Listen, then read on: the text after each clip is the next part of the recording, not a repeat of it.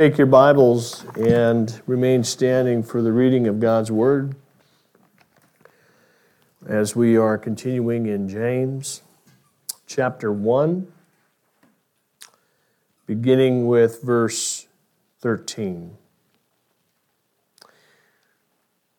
James chapter 1, verses 13 through 18, or 13 through 16, excuse me. Let no one say when he is tempted, I am being tempted by God. For God cannot be tempted with evil, and he himself tempts no one. But each person is tempted when he is lured and enticed by his own desire.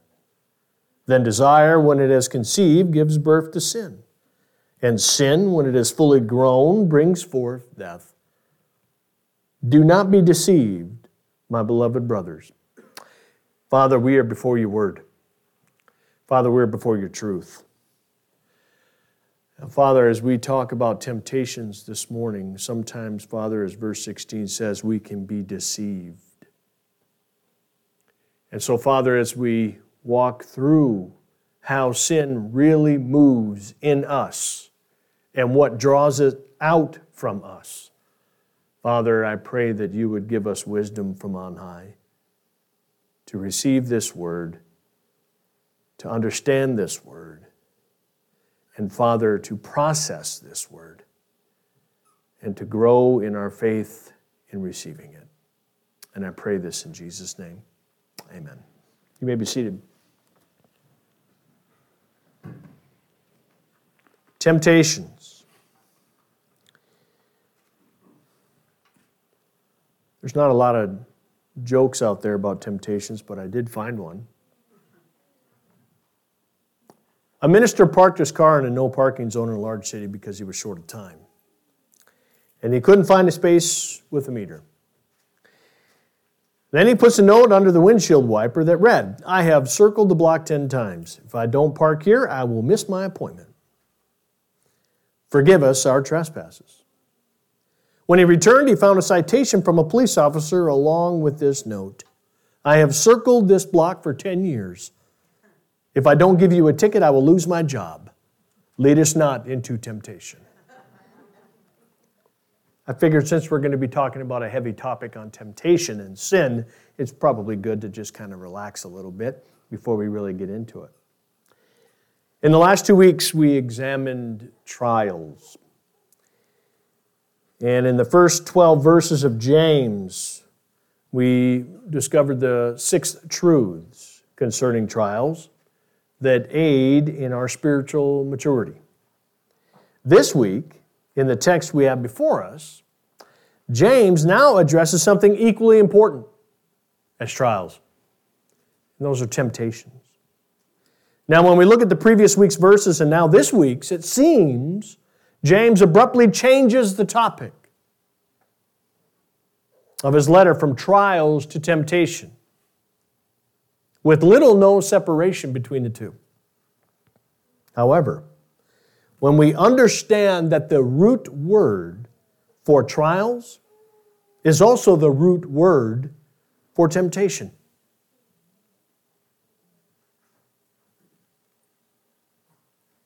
now, trials, as we learned last week, comes from the outside of our lives, and their purpose is to produce something, such as steadfastness and spiritual maturity. Temptations, on the other hand, are also external, but their origins that give them life begin on the inside, and they work their way out. Whereas trials are to produce something positive, temptations are always purposed to do what? Destroy, to steal. And so this morning, in the backdrop of growing in spiritual maturity, James reveals how temptations are generated. And it's best that we understand that. He's going to discourse as to where they actually come from and the devastating effects that they can have on our lives and the devastating effects that it can have on an unbeliever's life if unrepented. And so James provides this for us, for our knowledge, for our understanding, for our awareness, so that we may recognize it when it happens. So let's begin with verse 13. Let no one say he is tempted. I am being tempted by God. For God cannot be tempted with evil, and he himself tempts no one. As we face trials in life, we have two options. We can either allow them to do the work God has intended in making us more mature in faith, to make us more steadfast, to make us more patient, or they could produce sin. I like what one of the commentators I read said concerning this when he wrote this. There are two potential paths in any trial or test. Testing trial met with endurance makes us mature and complete. It leads to life. Or testing met with selfish desires leads to sin and death. Within a trial, we have a choice. We can either draw closer to God and draw closer, or we can draw closer to our own selfish desires. This is why James is making a distinction here between a trial and a temptation. Because, like I said earlier, they derive from the same Greek word. Understand the original audience that is reading James's letter on how that word could be used either way. Now, James begins this verse by stating something we need to understand very clearly. God does not tempt anyone to sin. He may bring a trial, he may bring a test, but he never tempts anyone to sin. He is not the source of temptation and never will be. So why then does James even mention this? I don't know if you're like me, I look at those questions, I go, why did you even put that in there? Because James understands the sinful nature of you and me. He understands the sinful nature of his audience. He understands the sinful nature that promotes selfishness that lies within us, especially during a trial, when we tend to shift the blame and not accept responsibility for our own actions. I'm sure we've all met people who automatically point the finger to someone else for something they have done. They immediately, upon any kind of negative attention, will deflect and project it somewhere else, even though they're responsible. From the very beginning, we see this. It's within the human nature of sin, where Adam blamed Eve. Eve blamed Satan, the serpent. And the Bible is full of examples such as these. And we could do the same with God. Have you ever heard somebody blame God for their sin? They may not say it outright, but they say things like this. Why would God put me in such a position where I have no choice? Why didn't God stop me before it was too late? I am angry with God for what He has allowed in my life.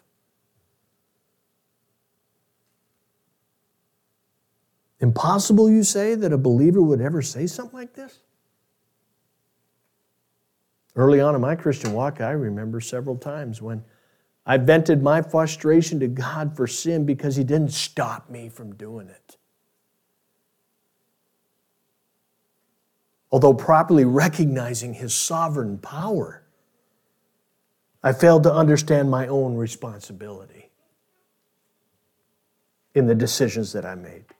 And it is verses like this that we find in James that refined my understanding and taught me and renewed my mind as to what sin is, where it comes from, and where it lurks within the human heart.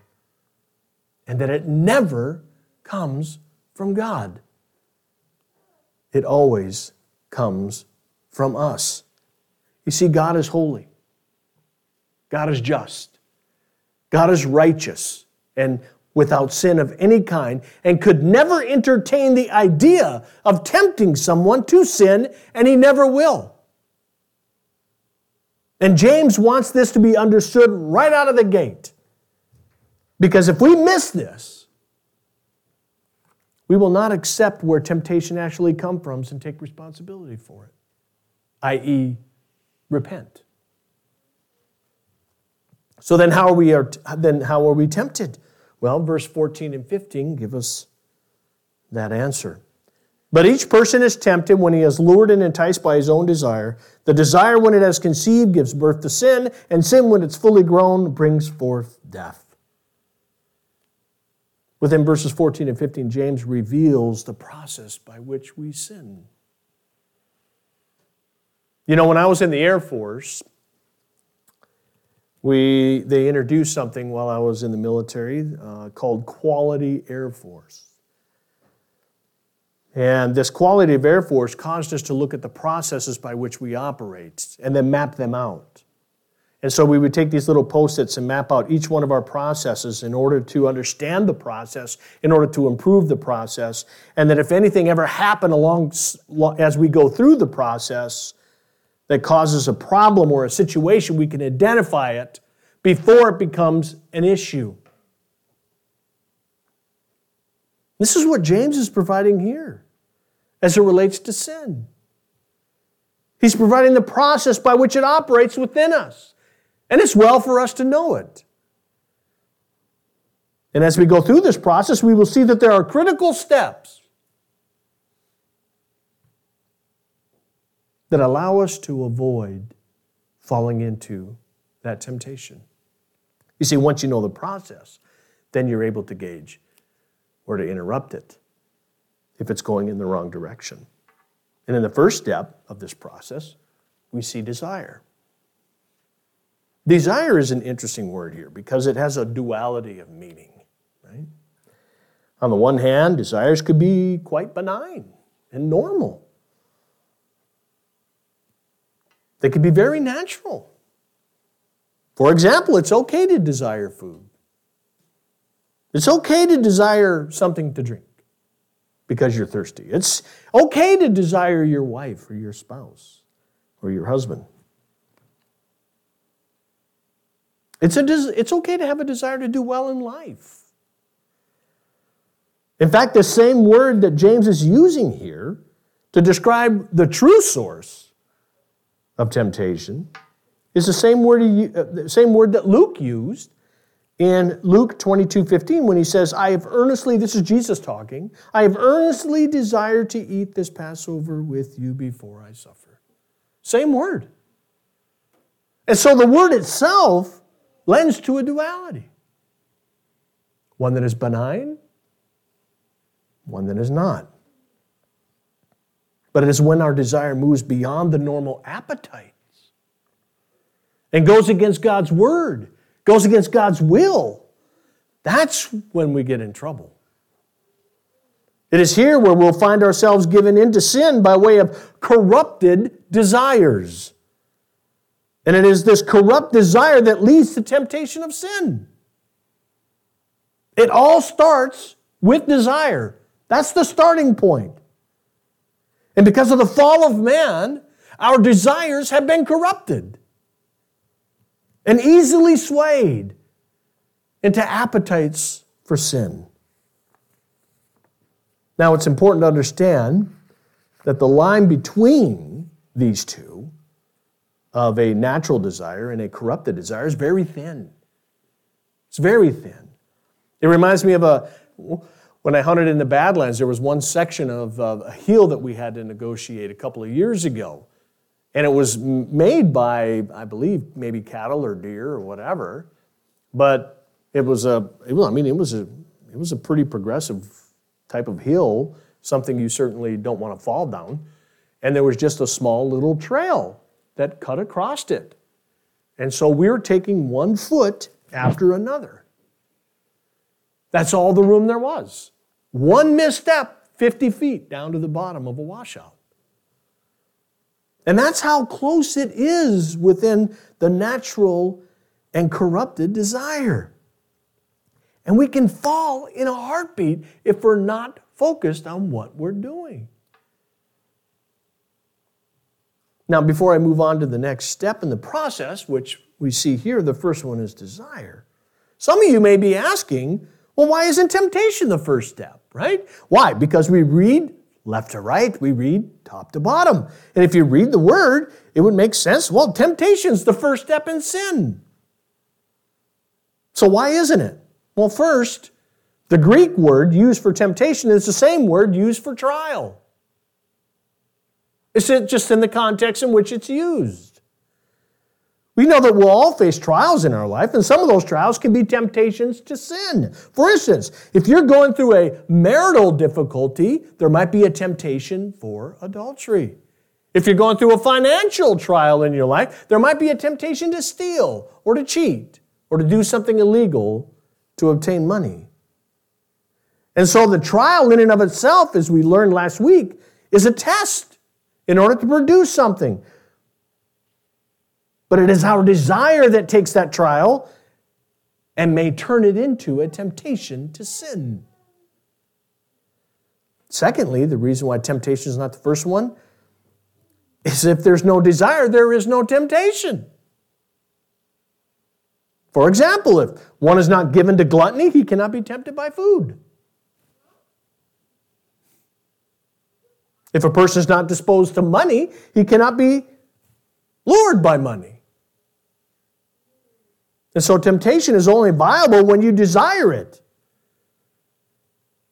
And this is why desire is the first step in the process. The third reason temptation is not one of the first steps or any of the steps is because if you remove the object of temptation, there is no temptation. That's not true either. You can remove a bottle of alcohol in the presence of an alcoholic, they're still an alcoholic. You can remove drugs in front of somebody who does drugs, they're still addicted to drugs. It's not the object that creates a temptation, it's the desire in you. And that's why things that tempt you don't tempt me. Things that tempt me don't tempt you. Our desires are different. You could put all the safeguards you want on your mobile devices and computer, and yet it doesn't eliminate the desire for porn. It'll just try to find it somewhere else.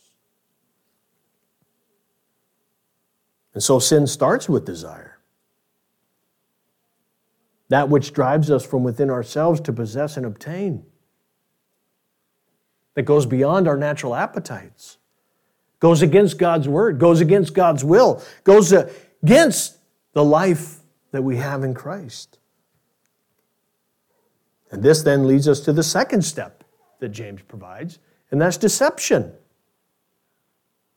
Now this word's kind of unique too because it uses two words, lured and enticed. Now these two words are descriptive of fishing and hunting. Where fish or an animal is lured in biting something that is enticing them to bite. They are attractive elements of temptation, and the enemy uses them extremely effectively. You know, by and large, Satan and his minions use schemes and traps far more than they do individual attacks. Why? Because it's more effective. A billboard can be seen by thousands of people who may be drawn to what's on that billboard, or that television show, or what's on that computer. Now, allure and enticement are always present. They're always out there. And Satan does a very good job in using them. And if we're not careful, these lures and enticements can lure us away into sin because of our desires. And remember, the three schemes that he uses is lust of the flesh, lust of the eyes, and the pride of life.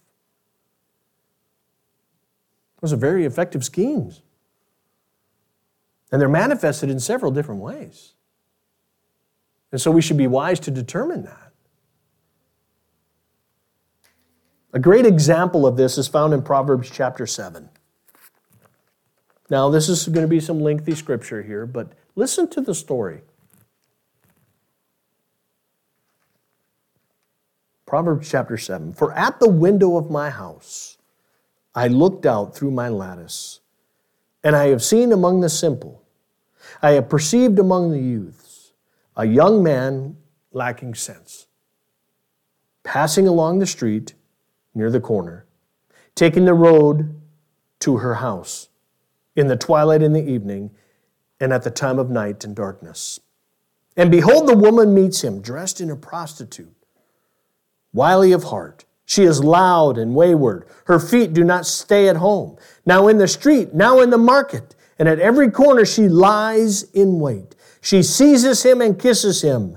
And with a bold face she says to him, I had to offer sacrifices, and today I have paid my vows. So now I have come to meet you, to seek you eagerly, and I have found you. I have spread my couch with coverings, colored linens with Egyptian linen. I have perfumed my bed with myrrh, aloes, and cinnamon. Come, let us take our fill of love till morning. Let us delight ourselves with love. For my husband is not at home, and he is gone on a long journey. He took a bag of money with him, and full moon he will come home. With much seductive speech, she persuades him. With her smooth talk, she compels him. All at once he follows her, as an ox goes to the slaughter, or a stag is caught fast, till an arrow pierces its liver. As a bird rushes into a snare, he does not know that it will cost him his life. And now, sons, listen to me and be attentive to my words and my mouth. Let not your heart turn aside to her ways. Do not stray into her paths. For many a victim has she laid low, and all her slain are mighty throng. Her house is the way of Sheol, going down to the chamber of death.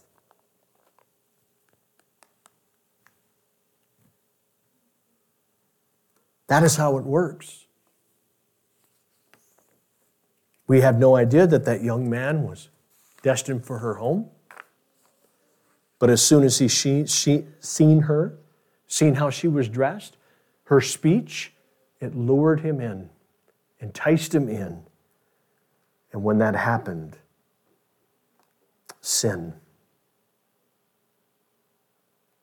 You see, sometimes the luring and enticement ignites our desires. Like I said, they're always out there.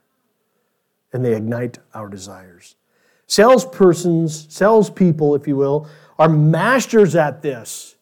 And they know the desires of people and how to trigger them into buying something that they may not even need or want.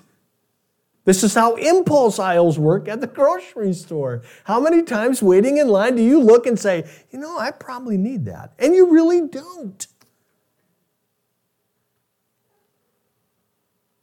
I don't know how many rolls of duct tape I have now. But here's the thing, behind all of the deception, behind all the allure, something there is a catch.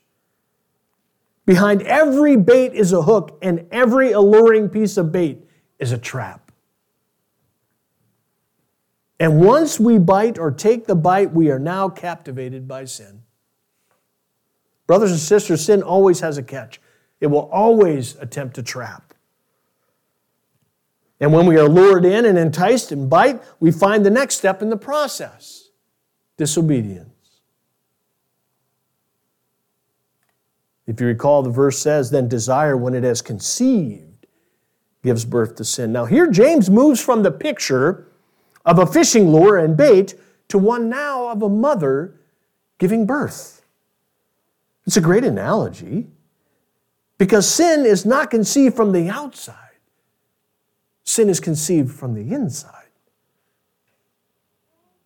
Matthew 15:11 says this, it is not what goes into the mouth that defiles a person, but what comes out of the mouth that defiles a person.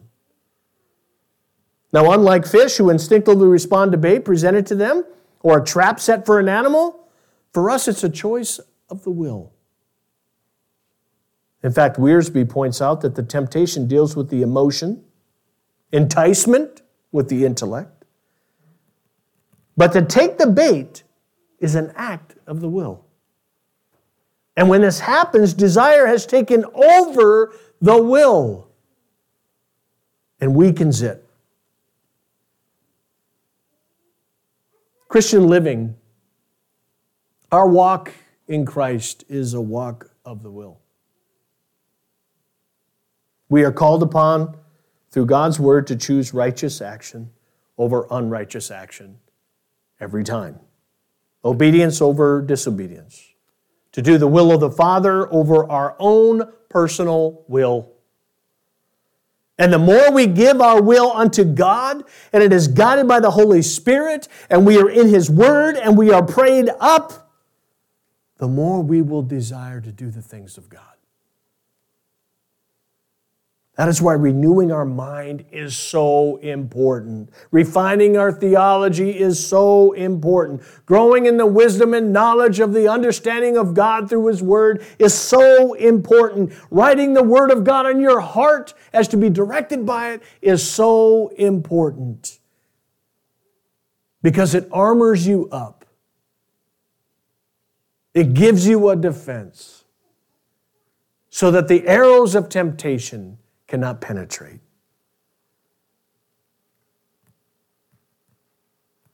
And when desire is conceived, we then become impregnated with sin. The act of the will deciding upon itself for itself has now taken the bait, and as a result, sin is conceived, given life by its very own disobedience. That's what sustains it. Now, initially, we may not see it, right? Just like a woman who has no idea she has conceived and was with child. But over time, the telltale signs of pregnancy will form. It's the same for us as well. When sin is conceived, it grows, if not dealt with. It reveals itself in the choices that we make and the things we desire. And it becomes as much a part of who we are as a baby is to a mother. And after a period of time, the mother gives birth, for what has conceived within her is now fully formed in the womb, and it's ready to be revealed itself to the world. And sin conceived will be sin birthed, and this sin that is birthed has its own life now. And from this point, it begins to grow. And when it is fully grown in the life of the sinner, it brings us to the last step in the process. Death. Death. The ultimate end of our desires, if not resisted and rebuked within ourselves, will ultimately lead to death. Sin always leads to the death of something. There's never a time where it doesn't. Sin never leads to true happiness. Sin never leads to true fulfillment. Sin never leads to true joy. Sin never leads to deliverance, never leads to reconciliation or forgiveness. It never leads to a better life. It actually destroys it. Now, the word death used by James here means death in all facets of life. Physical, spiritual, and eternal. And this is the grand warning of James as it relates to sin. And why he's painstakingly providing the process of sin so that we might be aware of its stages in order to thwart from bringing death. Now, because James provides the basic premise of how sin works, I think it's important to provide some context as it relates to this verse in relationship to two types of people, those who are saved and those who are unsaved. For those who have yet to believe and place their faith in Christ, I say this to you. You were born in sin. For all have sinned and fallen short of the glory of God. Additionally, as it is written, none is righteous. No, not one. And for the wages of sin is death. Physical, spiritual, eternal. If you continue to live your life absent of faith in Jesus Christ, death is assured. If this sin is not dealt with by way of repentance and putting your faith in Jesus Christ, the ultimate eternal end is going to be death.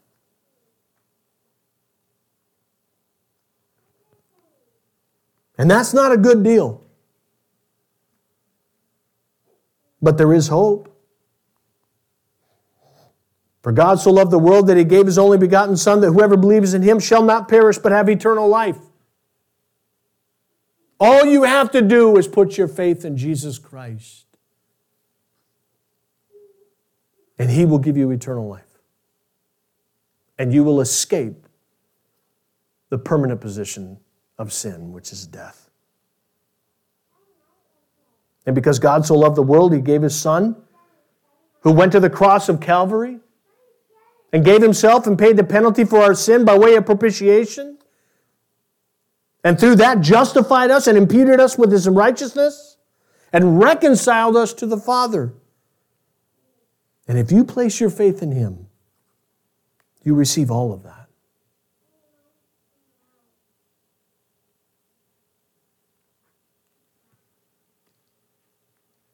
And without faith in Jesus Christ and a life given unto Him that is filled with the Holy Spirit, you will remain under the curse of sin. You will remain under the curse of death. I know that's harsh, but hell is a very serious place. It's a very real place. And for those who don't place their faith in Christ, that'll be their eternal place.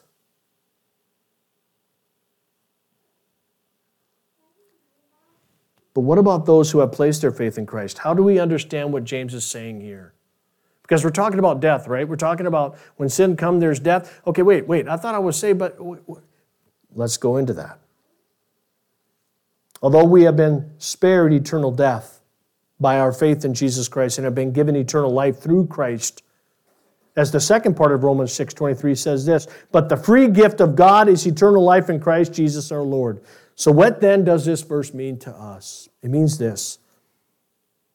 Although we are eternally secure in Christ and fully redeemed, fully reconciled, sin still has an effect on our lives.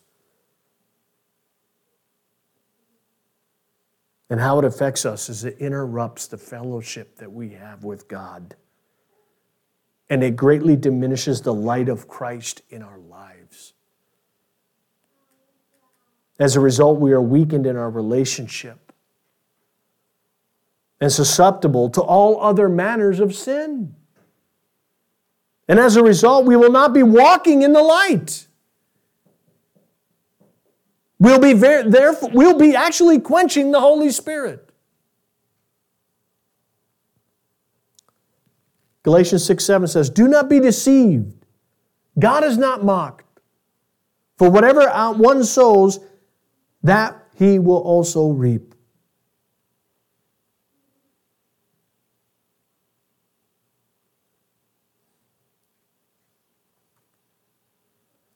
You see, there's consequences to sin. We don't like to think about that. Yes, you're fully redeemed. Yes, your sin has been forgiven. Christ went to the cross and paid for your sin yesterday, today, and tomorrow. But there are consequences to sin. If you have an adulterous affair, you can bring death to your marriage.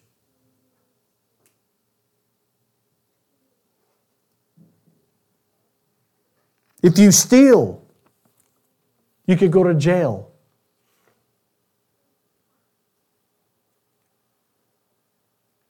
If you live a life of pride and arrogance, you will fall. Sin has consequences for the believer and unbeliever.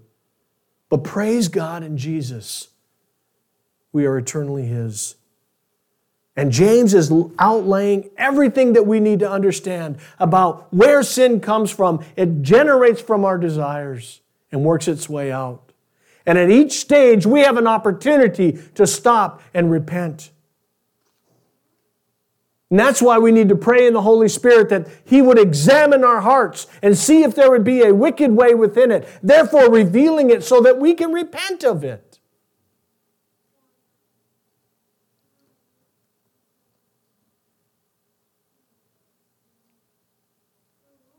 I'll conclude with verse 16.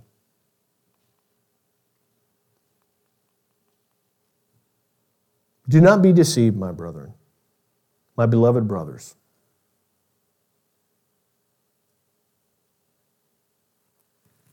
Do not be deceived as to where sin really comes from. Understand its process.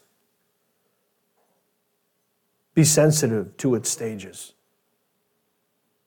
so that it never truly manifests itself in your life. He's provided us the true source of temptation. And we need to take note of it. We need to understand it.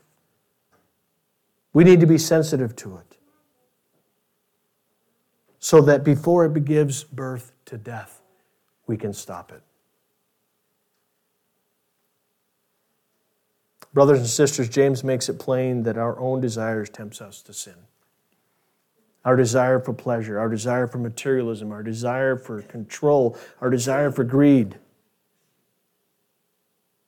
Not that we know that where the true source of this comes from, we can better understand it and address it by way of prayer, by way of renewing our mind, by way of being dependent upon the Lord, by walking in the Spirit, by walking in the light, and being obedient to God.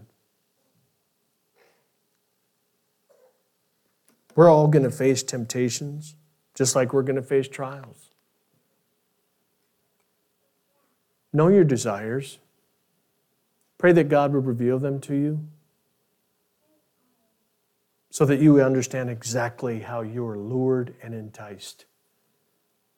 And then pray a hedge of protection and empowerment by the Holy Spirit